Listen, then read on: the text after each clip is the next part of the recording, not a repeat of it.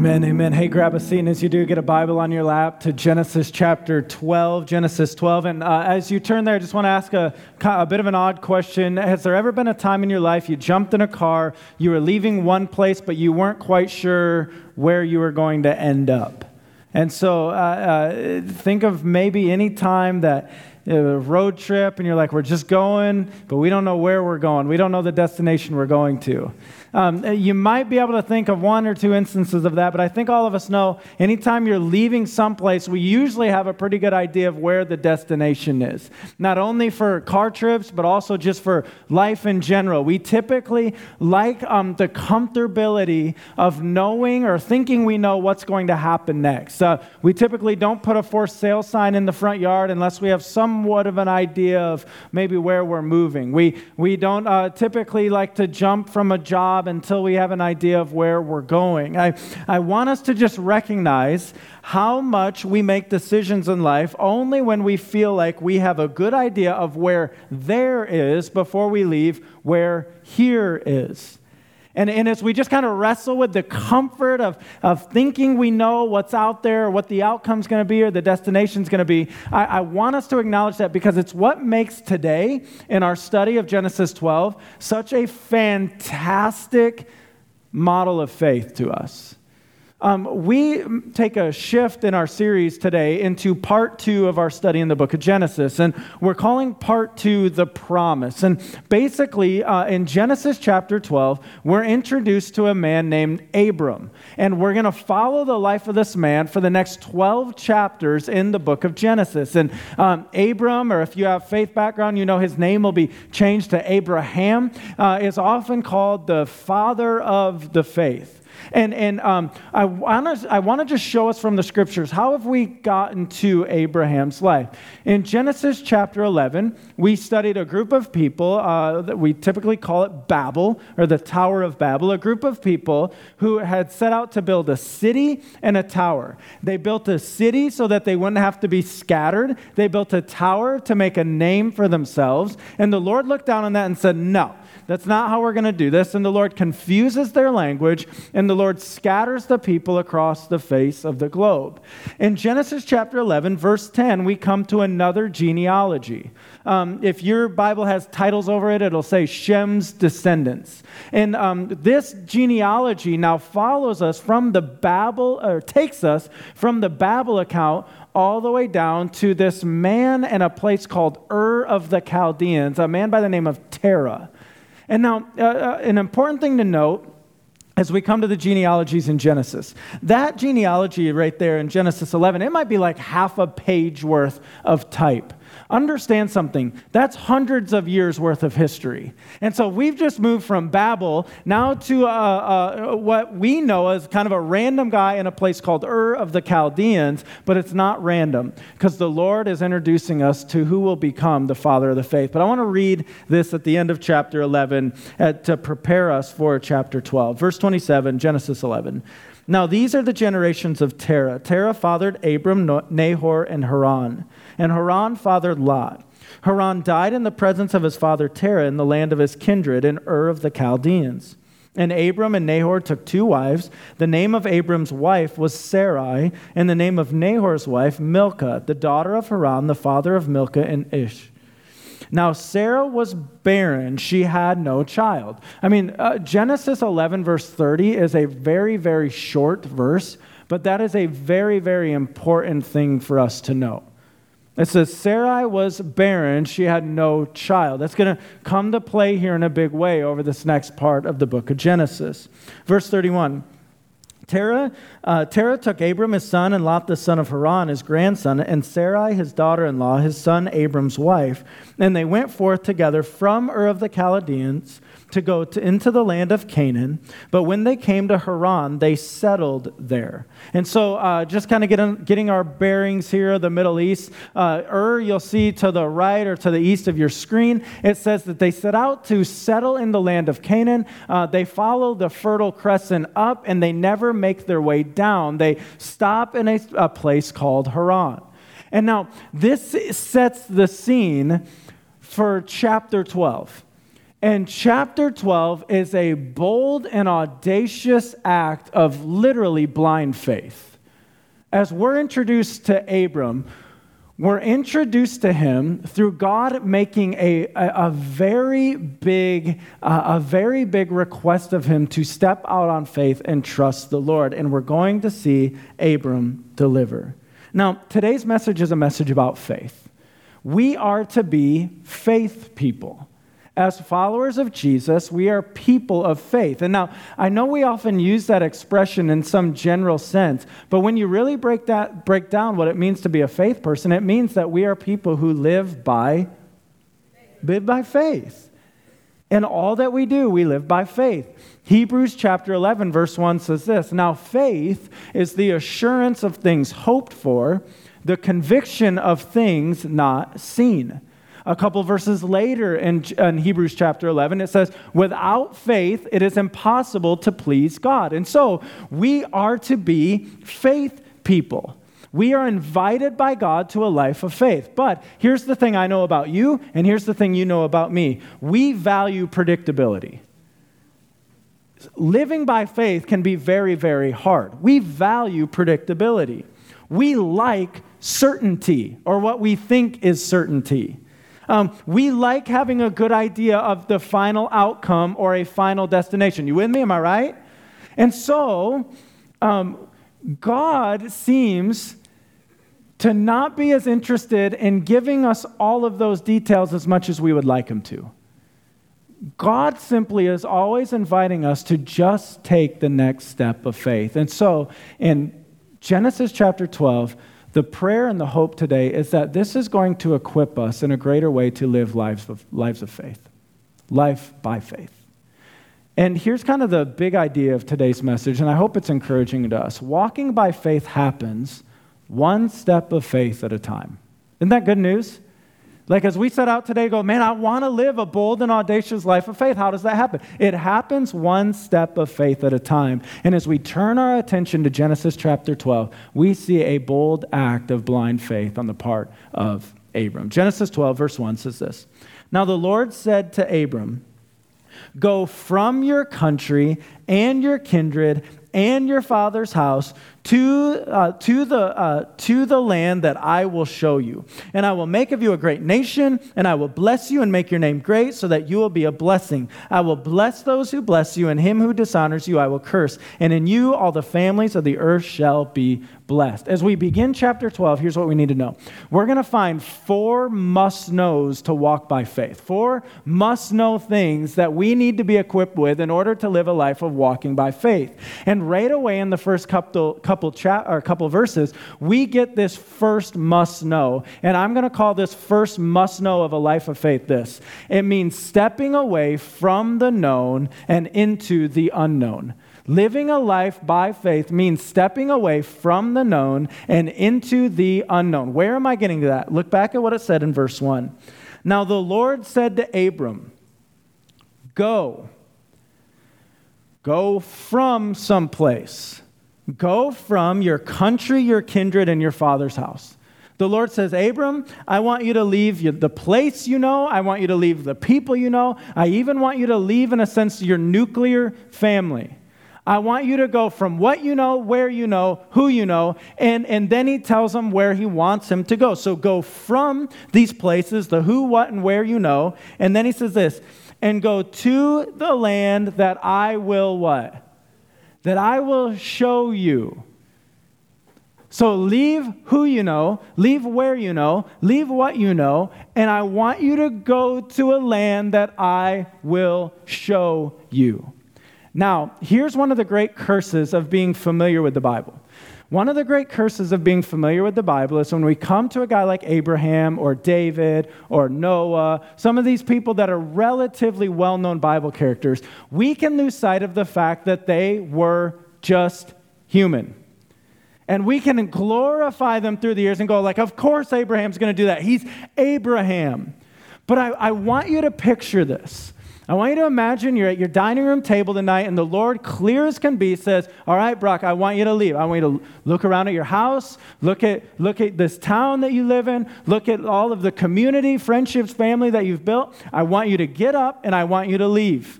All right, Lord, I want to be obedient. I've said I just want to follow you, whatever you ask of me, wherever you ask. One thing, where am I going? And the Lord says, I'll show you. Grab a bag, get up, walk south. We like more details than that, right? Yeah. And so what you see here is a bold act of blind faith in which Abram is going to leave his people, leave his place, leave his family, and go to the place that God will show him. It's what makes the first three words of verse 4 so powerful. So Abram what? He went. So Abram went. As the Lord had told him, and Lot went with him. Abram was 75 years old when he departed from Haran. And Abram took Sarai his wife, and Lot his brother's son, and all their possessions that they had gathered, and the people that they had acquired in Haran. And they set out to go to the land of Canaan. When they came to the land of Canaan, Abram passed through the land to the place at Shechem, to the oak of Moreh. At that time, the Canaanites were in the land. Then the Lord appeared to Abram and said, to your offspring I will give this land. So he built there an altar to the Lord who had appeared to him. From there he moved to the hill country on the east of Bethel and pitched his tent, with Bethel on the west and Ai on the east. And there he built an altar to the Lord and called upon the name of the Lord. And Abram journeyed on, still going toward the Negeb. So Abram went. Powerful, powerful three words of simple blind obedience. And when I say blind, I mean blind. He did not know where he was going. He just simply started walking south out of obedience. And so, again, bearings on the map from Haran in the north down into the area that would become the promised land. The Bible mentions he stops in this place called Shechem, and Abram is simply obedient. Now, I want to know how is Abram able to do this? How is he able to leave who he knows, where he knows, what he knows, and just simply follow the Lord by faith? Hebrews chapter 11 is a great commentary for us to understand this. By faith, Abraham obeyed when he was called to go out to a place that he was to receive as an inheritance. And he went, and I love this next part. He went, not knowing where he was going. I mean, that's powerful. If you remember in this room, there's this ancient feeling that we used to feel and we don't feel it anymore. It's when you were in a city and you didn't know where you were going and you didn't know how to get to where you were going. It's called being lost. You remember that feeling? Right? In the day of smartphone, we hardly ever feel lost anymore. But we used to feel lost. And we hate the feeling of being lost, right? And we got to acknowledge that from the get-go, Abram set out from a place he had always known, not knowing where he was going. It's a powerful, powerful act of faith. And it brings us back to this first must-know of living by faith. Sometimes God will simply call us away from the known and into the unknown. And it's a scary thing, and it's an exhilarating thing, but sometimes God calls us to live by faith away from the known and into the unknown. And so I just want to ask you, where might God be calling you in your life away from what you've always known and into the unknown? You know, for some of us, that could mean a physical move. For some of us, it could mean a move across oceans. Many more of us, it just simply might mean away from the known and comfort of our own house and into the unknown of crossing the street and beginning to develop relationships with other people who don't know the Lord. For many more of us, it's probably more of a mind shift and a heart shift that beckons and calls us away from the known and the comfortable and into the unknown of just simply obeying the Lord. Where is God calling you in your life away from the known and into the unknown to follow and obey Him by faith? And that's always a scary step, but it's an exhilarating step. And if we're going to be people who live by faith, we have to be willing to step out into the unknown like we see Abram here. Now, it's important to recognize, though, as Abram is leaving, he is believing. The only way Abram is able to leave is because of what he believes. And I want to look back and go, what do we see here that Abram would be clinging to that allows him that propels him forward by faith to go south? And it leads me to the second must know of living by faith. The second must know to live by faith is this. It means taking God at his word before you see it realized with your eyes. Why do I say that? I want to read these 9 verses again. And as I read them, I want you to count the number of times we find God say, I will. God is going to make promises. I want you to count the number of times God says, I will. Okay? Genesis 12, verse 1. Now the Lord said to Abram, go from your country and your kindred and your father's house to the land that I will show you. And I will make of you a great nation. And I will bless you and make your name great, so that you will be a blessing. I will bless those who bless you, and him who dishonors you I will curse. And in you all the families of the earth shall be blessed. So Abram went as the Lord had told him, and Lot went with him. Abram was 75 years old when he departed from Haran, and Abram took Sarai his wife, and Lot his brother's son, and all their possessions that they had gathered, and the people that they had acquired in Haran. And they set out to go to the land of Canaan. When they came to the land of Canaan, Abram passed through the land to the place at Shechem, to the oak of Moreh, at the time the Canaanites were in the land. Then the Lord appeared to Abram and said, to your offspring I will give this land. So he built there an altar to the Lord who had appeared to him. From there he moved to the hill country on the east of Bethel and pitched his tent with Bethel on the west and Ai on the east. And there he built an altar to the Lord and called upon the name of the Lord. And Abram journeyed on, still going toward the Negeb. How many times do we find the Lord say, I will? 6. 6 times the Lord says, I will. I will. I will. Here are the promises I'm laying before you. Abram, I want you to see these promises. Here are God's promises to Abram. And as we unpack these, I want you to understand how much Abram would have had to take these purely by faith.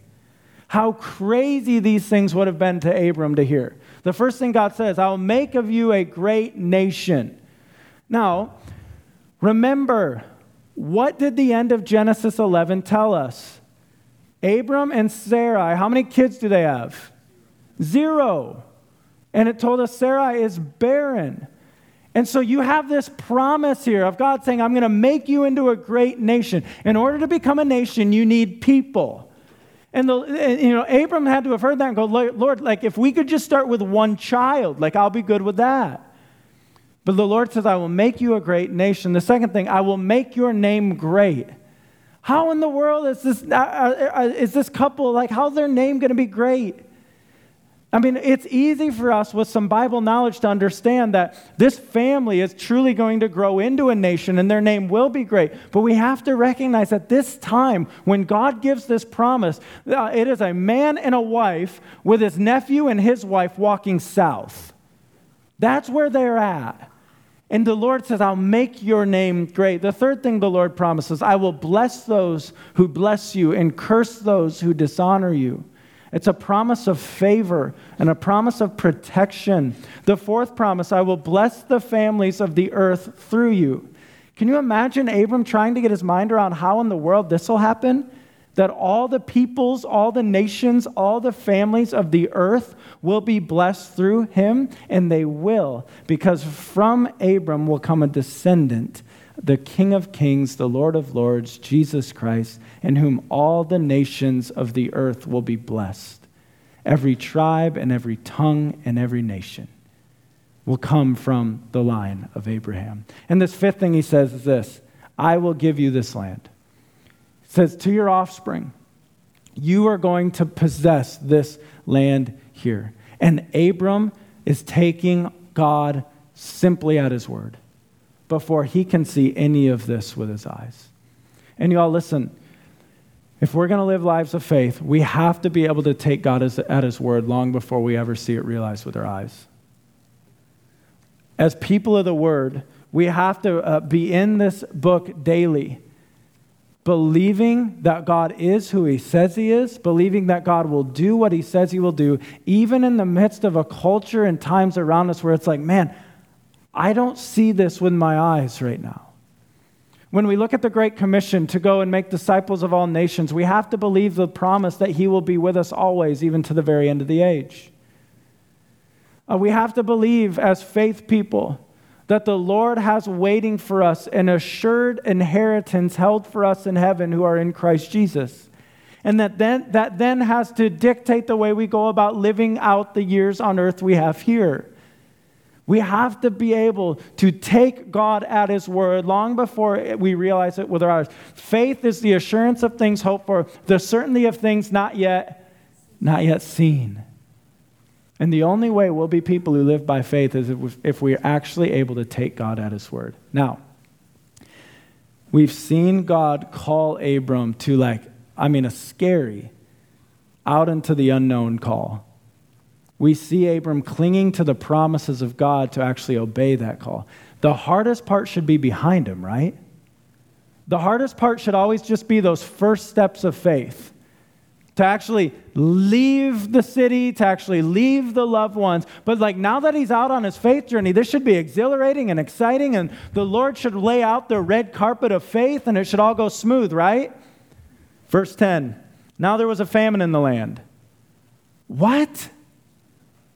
Now there was a famine in the land, so Abram went down to Egypt to sojourn there, for the famine was severe in the land. I got to be honest with you, I'm kind of frustrated.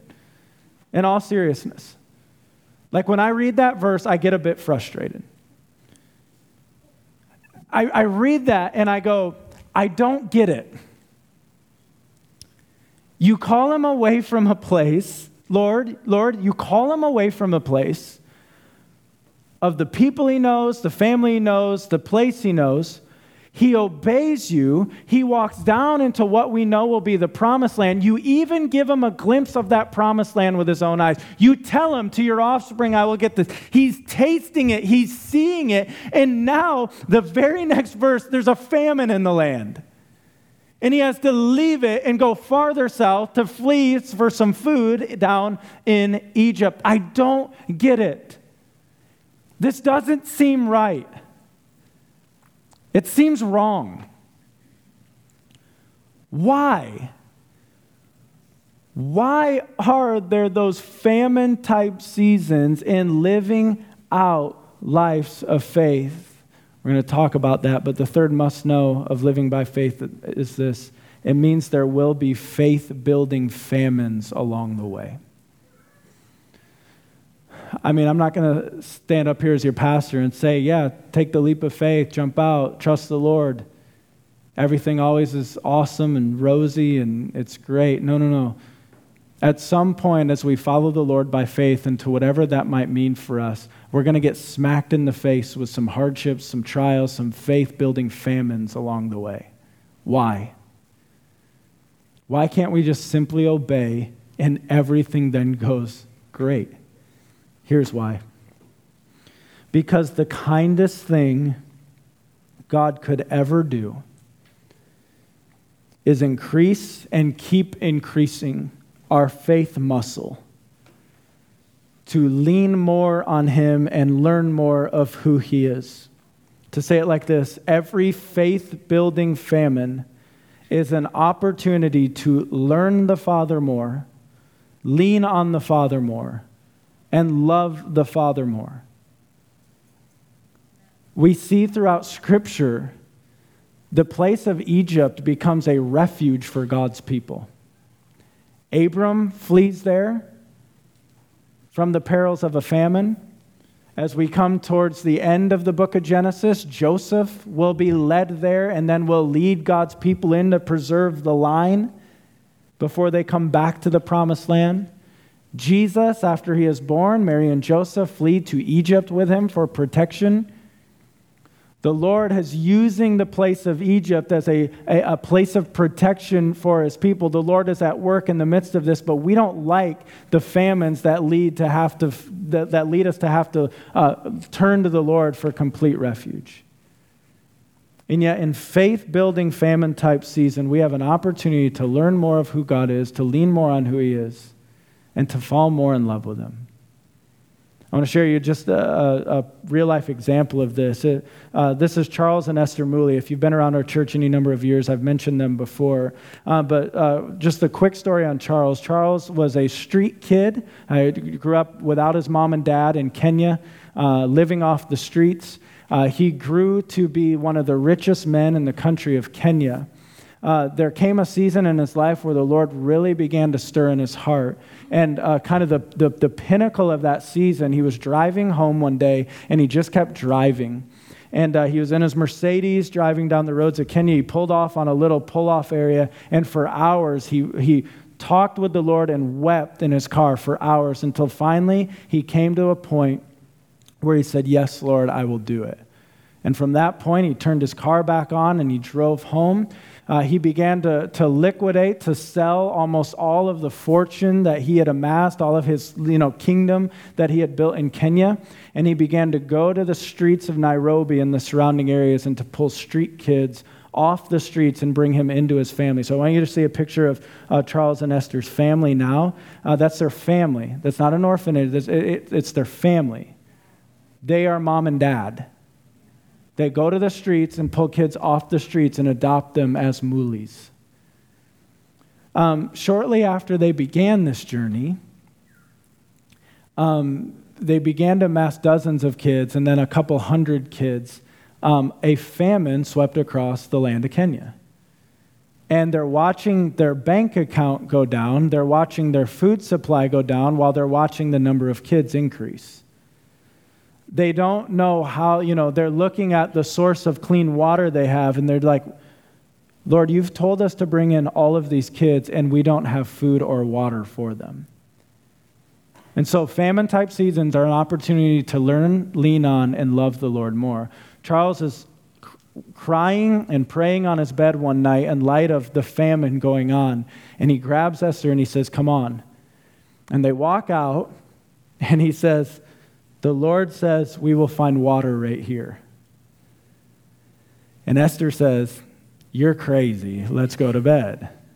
And so back to bed they go. The next day they start digging, no water. The next day digging, no water. For weeks they dug, and the family's beginning to think they're crazy until one day, water. Jacob's well is still at Mooley Children's Family to this day. I saw it with my own eyes, during a summer of college. Why do I share that? Because famine-type seasons are simply an opportunity for our Father to show up and do what our Father does. And if we always just wanted to bypass the famines, we would miss out on things like that. Don't despise the famine seasons. Man, you're going to step out on faith at times, and you're going to be like, "I think this is what the Lord's saying to do," and you're going to do it, and it's going to feel like life is just tail spinning at times, and you're going to be like, "Lord, what is going on?" And you're going to get to see your Father show up and do what your Father does. It leads to this last must-know of a life by faith. And this last must know, we have to confront the greatest threat to living by faith. And the greatest threat to living by faith is fear. Fear is a faith preventer. Fear is a faith killer. The fourth must know of a life by faith is this. It means learning to not succumb to the fear. Learning to not succumb to the fear. How do we see Abram succumb to fear? Look at how Genesis 12 ends. Now there was a famine in the land, so Abram went down to Egypt to sojourn there, for the famine was severe in the land. When he was about to enter Egypt, so picture that, right? They're on the border of Egypt. When he was about to enter Egypt, he said to Sarai, his wife, "I know that you are a woman beautiful in appearance, and when the Egyptians see you, they will say, 'This is his wife.' Then they will kill me." What does he say? Then they will what? Then they will what? Then they will kill me. I just want you to take note of that. Then they will kill me, but they will let you live. Say you are my sister, that it may go well with me because of you, and that my life may be spared for your sake. When Abram entered Egypt, the Egyptians saw that the woman was very beautiful. And when the princes of Pharaoh saw her, they praised her to Pharaoh. And the woman was taken into Pharaoh's house, and for her sake he dealt well with Abram. And he had sheep, oxen, male donkeys, male servants, female donkeys, and camels. But the Lord afflicted Pharaoh and his house with great plagues because of Sarai, Abram's wife. So Pharaoh called Abram and said, "What is this you have done to me? Why did you not tell me that she was your wife? Why did you say she is my sister, so that I took her for my wife? Now then, here is your wife. Take her and go." And Pharaoh gave men orders concerning him, and they sent him away with his wife and all that he had had. I want you to acknowledge what's happened. In their sojourning down to Egypt, they come to the border, and Abram, filled with fear, begins to plan and scheme. And he says, here's the deal. Sarai, you're beautiful. They're going to see you. They're going to want to take you. They're going to kill me in the process. So here's what we're going to do. The planning and the scheming and the sinning here of no longer just trusting the Lord by faith, but letting fear grip you. And he says, we're going to say you're my sister. And like my heart breaks for Sarai in the midst of this. Who as they come into Egypt, it's exactly as Abram says. They see that she's beautiful. They don't believe she's married. She's taken into Pharaoh's house, like the position she's put in because of the sin of her husband. But I want you to acknowledge, you're like, well, but Abram was right. They did take her. But what could have happened if he simply would have said, this is my wife? How the Lord could have intervened and protected him on his behalf. And yet he, doubting and fear-filled, begins to scheme and plan instead of just in faith trusting the Lord. And this is what fear does. In every great faith-filled endeavor for the Lord, we will hit a fear point. And when we hit that fear point, we will either begin to scheme and plan and no longer trust the Lord and choose sin in our own way. We will retreat and run back, or we can press through in faith for what God has ahead. I liken that fear point in every faith-filled journey to, if you're like me and you don't love heights, to climbing a ladder. I don't love heights. And so there always comes a rung on that ladder where I just pause for a second. And I have three options before me. I can stay right there and just be paralyzed by fear. I can retreat back downward, which is way more comfortable. Are you with me? Or we can press upward in faith. Every faith-filled endeavor hits a fear point. And we have to be equipped to know how we press past that fear point. So here's what I'll call the ABCs to press past fear. ABCs to press past fear and live by faith. The first is this. A, acknowledge. Acknowledge most fears are conjured up in the mind, right? Abram says, here's what's going to happen. They're going to see you. They're going to say you're beautiful. They're going to kill me.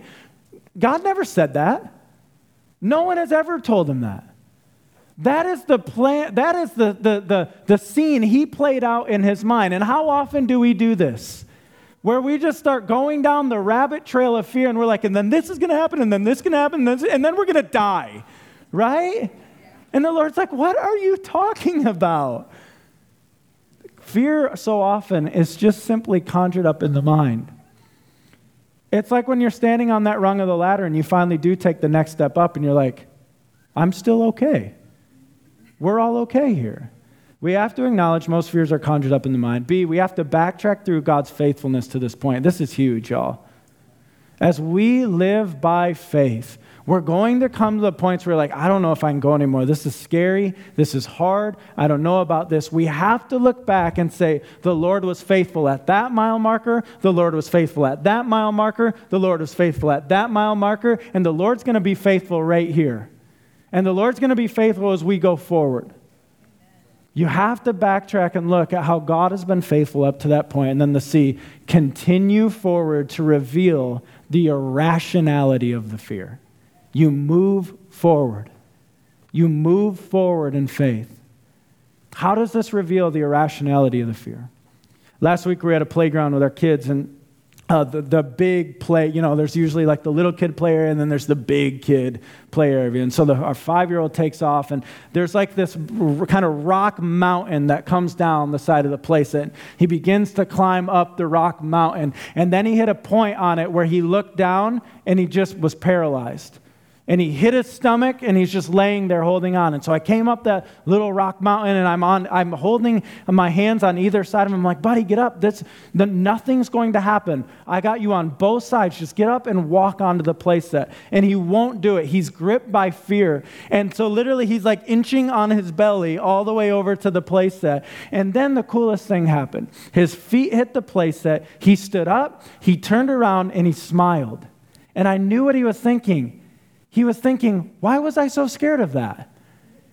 When we move forward in faith, it reveals to us the irrationality of the fear that was back there. We're like, why were we so scared of that?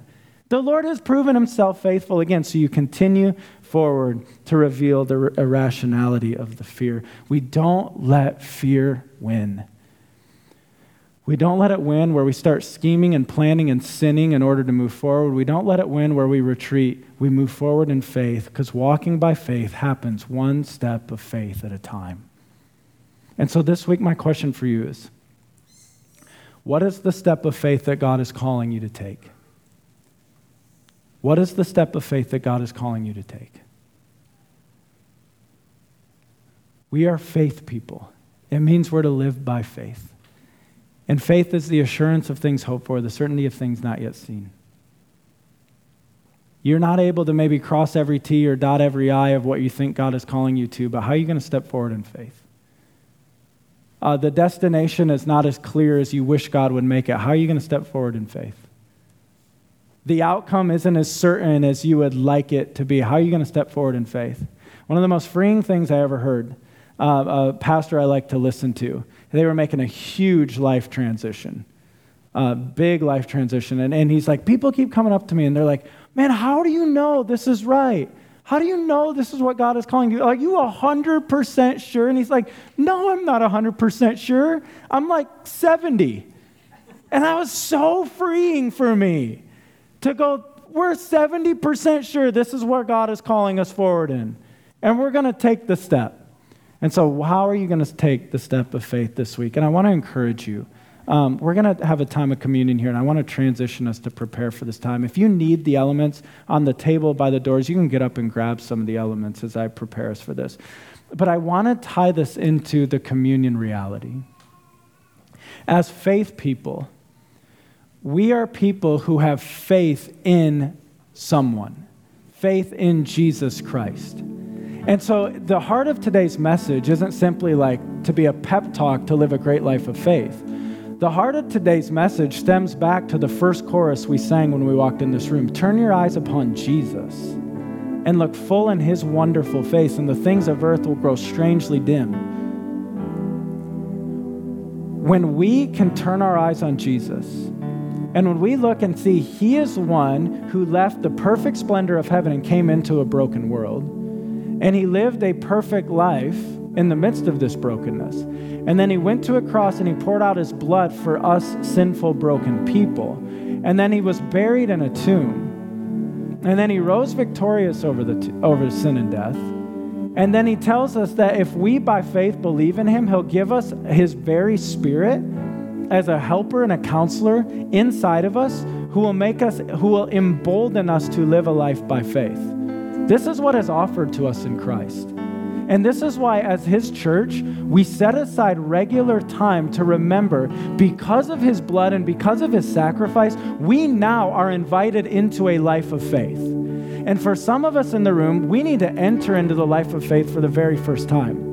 That if there's never been a time in your life you have believed on Jesus to save you from your sin, the Bible tells you that if you call on the name of the Lord today, he will save you.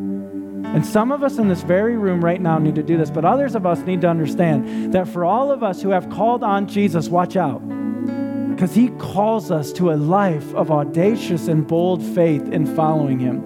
And if he went to a cross on our behalf and gave up his life, he calls us to give all of our life in following him. Amen?